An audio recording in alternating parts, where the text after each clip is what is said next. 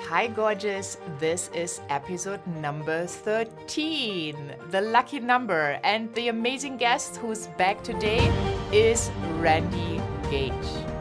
Hey, it's Randy Gage, and you're listening to the worldwide award-winning, famous, lovely, and talented Heart Sells podcast with Christine Schlonski.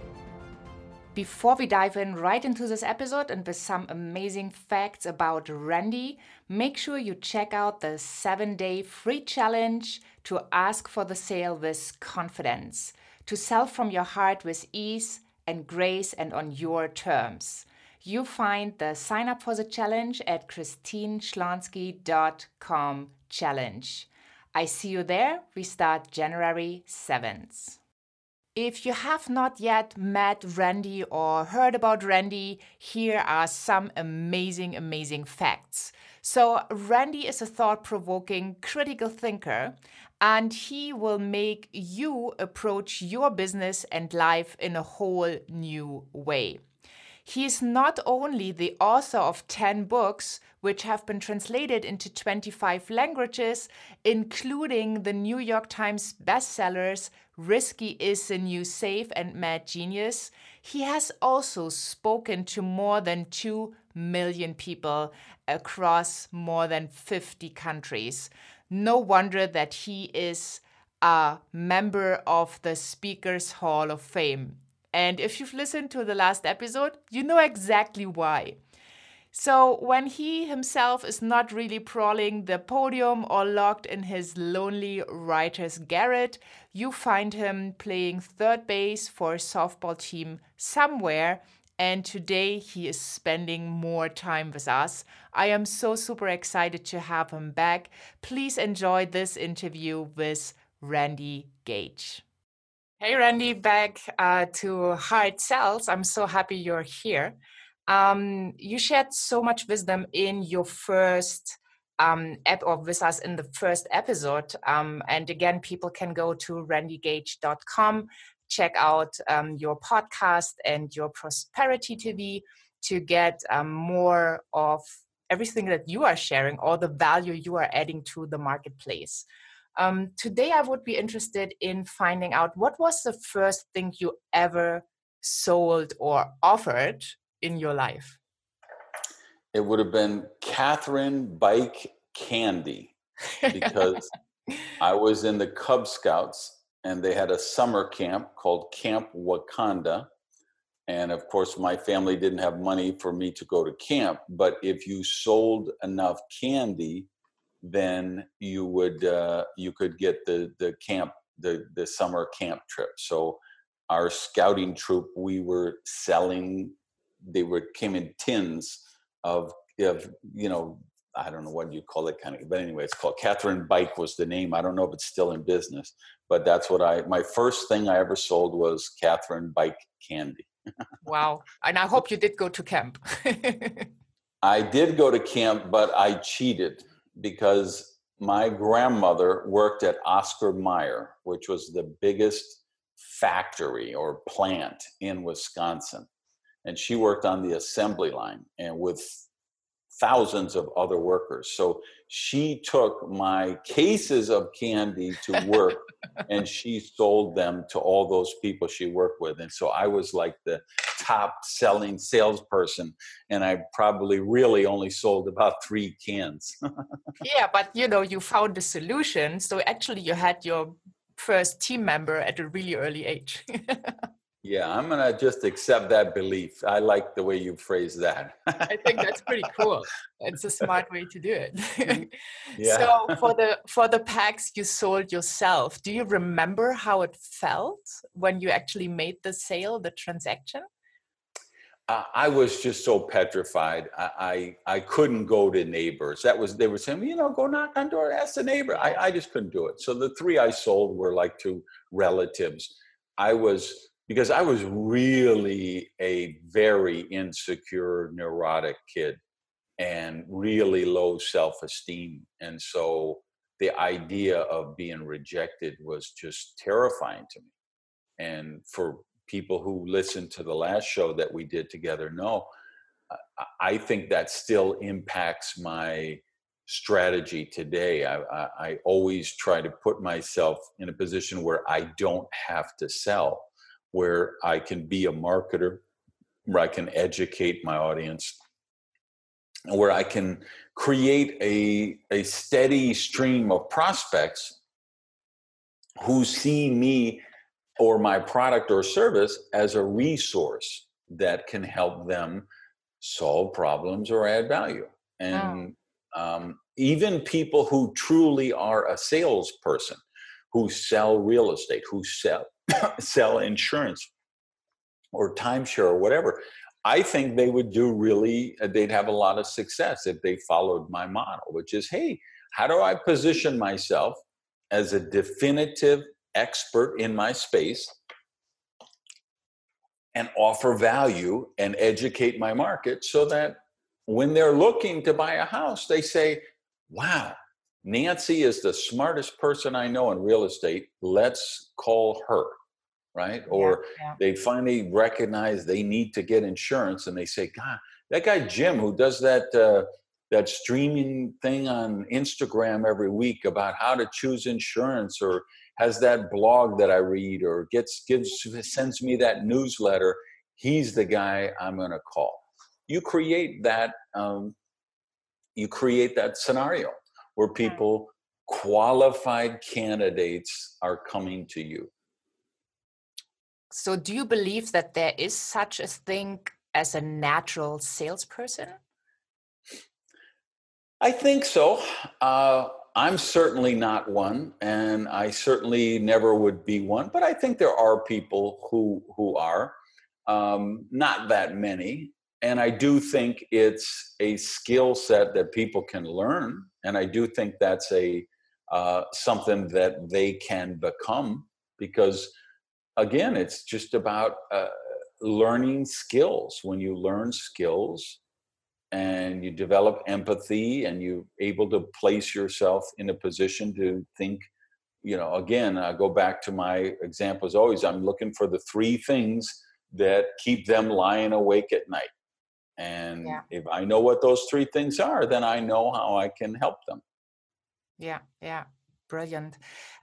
So you said that you have like a fear of rejection. Is it still the case today? Or is it something you got more used to it? Or like, how do you deal with it? Well, I would say I would understand on a much more intellectual level that I'm not being rejected personally, that they're just saying that whatever I'm offering is not right for them at this moment in their time or life. I would know that intellectually, but I still would have that emotional trigger of, oh my God, they just said no. So I still want to isolate myself from that. I want to put myself in a position where I don't have to do that, because why would I want to? I mean, I get the whole, hey, you got to hear no. If you hear enough no's, then the next one is going to be a yes. And I love to hear no's. Okay, I'd rather stick a fork in my eye. Why don't we put ourselves in a situation where we don't have to hear 75 no's before we do the yes? Why don't we create a YouTube channel, a blog, a newsletter, speeches, some kind of thing that screens out the no's and attracts the people who are likely to say yes? That to me is just a much better approach than trying to emotionally fortify ourselves for why we like getting rejected or why we like hearing no. Yeah, well, I think most people don't like it. And I had an interesting interview with Bob Burg from The Go-Giver. And he also said that he doesn't like rejection. And I haven't met any person that loves rejection, but some people are forced to deal with it in their day-to-day life because they do make offers. So you are saying the way around it would be showing up on YouTube, like having a YouTube channel or doing Facebook Lives or using Instagram, so where people actually can experience your way to offer solutions and your way to put value in the world. So when they have a need, they come to you as a go-to person. Yeah, you position yourself as the definitive expert in your space. And everybody wants to do business with the definitive expert. Yeah, Like, definitely. I never call myself a professional speaker or a public speaker. If you look on my website or whatever, I'm an author, right? An author and an entrepreneur. And I put out this and I am one of the highest paid non-celebrity speakers you'll ever find. Now I get it, somebody who used to be president or somebody who's a movie star or whatever, they're going to get $100,000 a speech, but they're a celebrity. They're not getting that based on their expertise. But in terms of people who are paid on their expertise, people who are not celebrities, I'm as high paid as about anybody you're going to find. Why? Because I have positioned myself as an expert with my body of work, with my experience, with my results. So they're bringing me in to get my expertise. And it's never a sales situation for me. It's like literally before I got on the Zoom meeting with you, I was an email from a speakers bureau. Hey, do you have these dates in March open? Right? And they're not having to sell me to their client. Their client has called them up and said, hey, do you represent Randy Gage? Yes. Okay. Is he available on these dates? We're having a big convention and we'd like to bring him in as the keynote speaker, right? So I position myself that way. And I think that's important.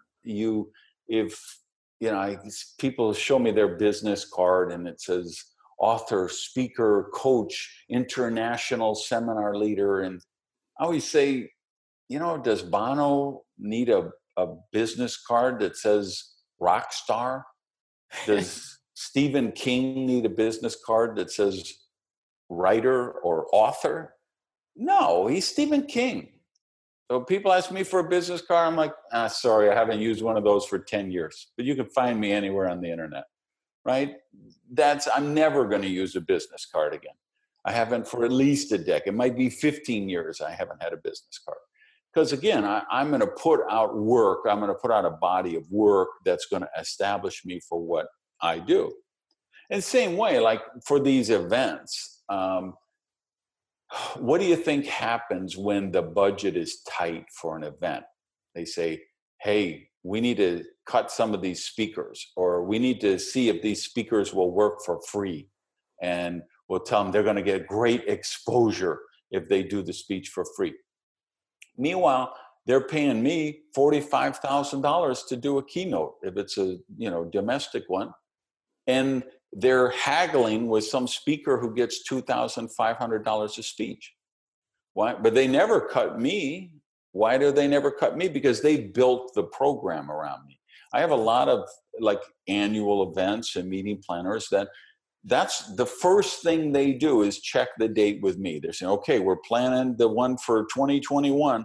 We need to know, are you available February 21st? Because that's the date we're thinking about setting. And if I'm not available, they're going to move the date and find one that's available because they're going to build that program around me as the opening keynote speaker or the closing keynote speaker. And those same events, sometimes they're haggling with people who get $2,000 a speech or $3,000 a speech who are doing the breakout sessions because they're trying to, reduce their budget. Well, like I just did an event in Austria.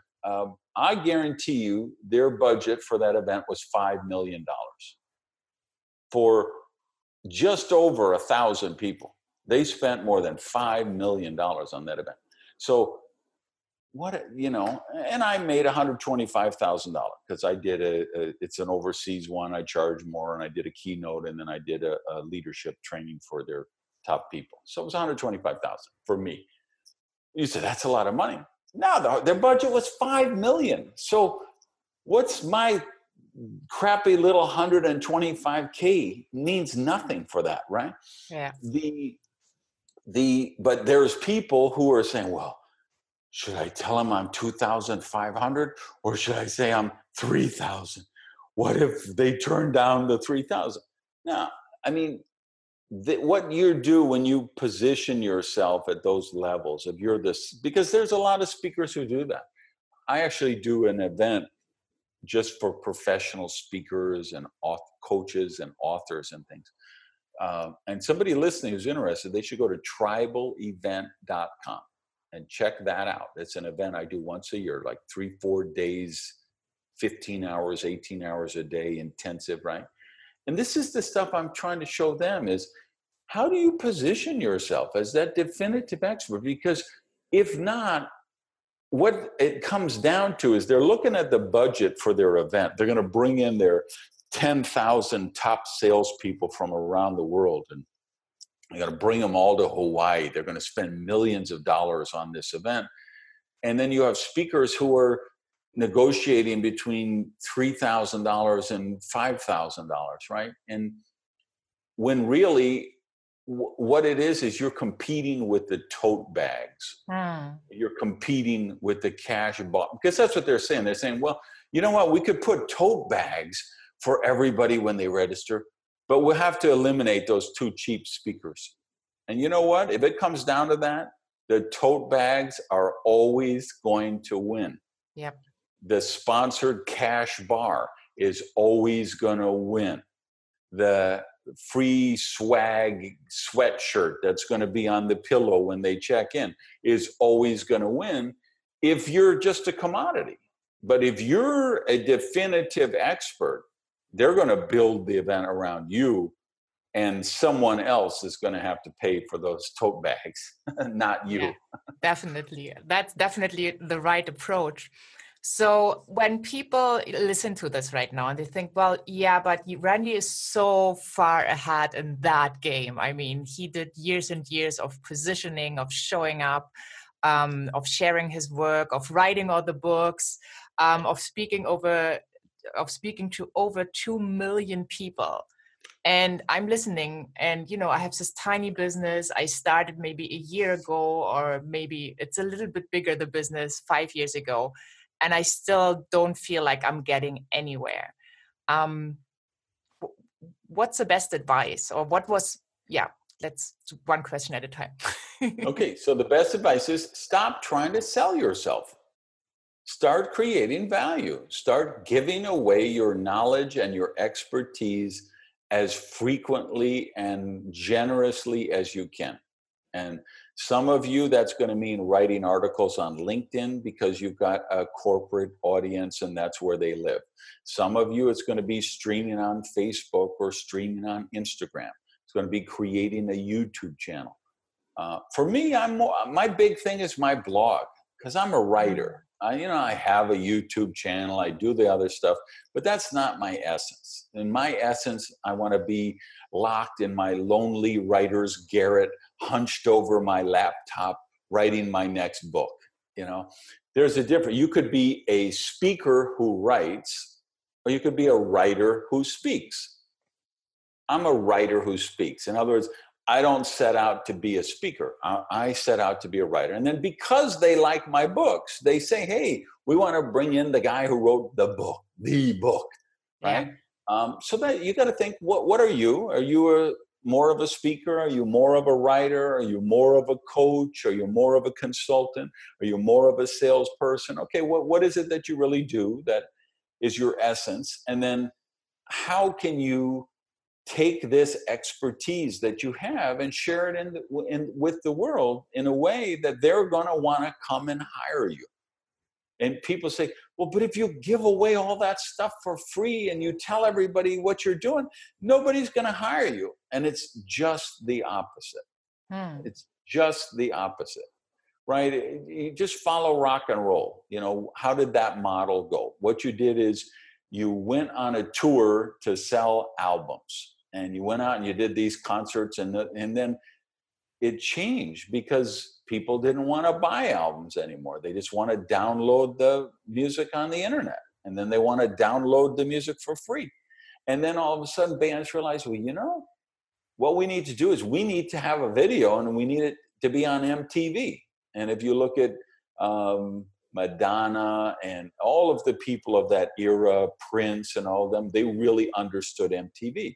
and they made sure their videos hit power rotation on MTV. And then it changed and it became the internet. And now it's, Spotify and these kind of things. So now you got somebody like Drake had like 8 billion downloads in 2018 so far. I mean, he's understood. Hey, and then you go on tour and you make your money on the t-shirts and the swag and the lanyards and, all of that stuff. And you're giving away the music for free half the time. Because we know, I mean, yes, there are people who are paying to download on Spotify or, one of the Apple Music or whatever. But a lot of them are just watching the videos for free. I mean, one of the things I do is I listen to the YouTube Top 15 on Sirius XM every weekend. Sirius XM is just here in the US. It's a satellite radio, national satellite radio. And you pay a subscription and then it's no commercials. So that's what I love about America is I got satellite radio, so I don't have to pay for commercials. So there's a lady named Jenna Marbles, who's an amazing YouTube personality, built a huge channel. And so she hosts this show every week, the YouTube Top 15. And so I like to go to Key West to work on my books. So I'm driving to Key West one Saturday and I'm listening to her Top 15. And she's saying, and the trending video this week is from Justin Bieber, and I forget whatever song it was. It had 500 million views since it had been released on that Saturday. So I'm driving down, and Justin Bieber is trending with 500 million views.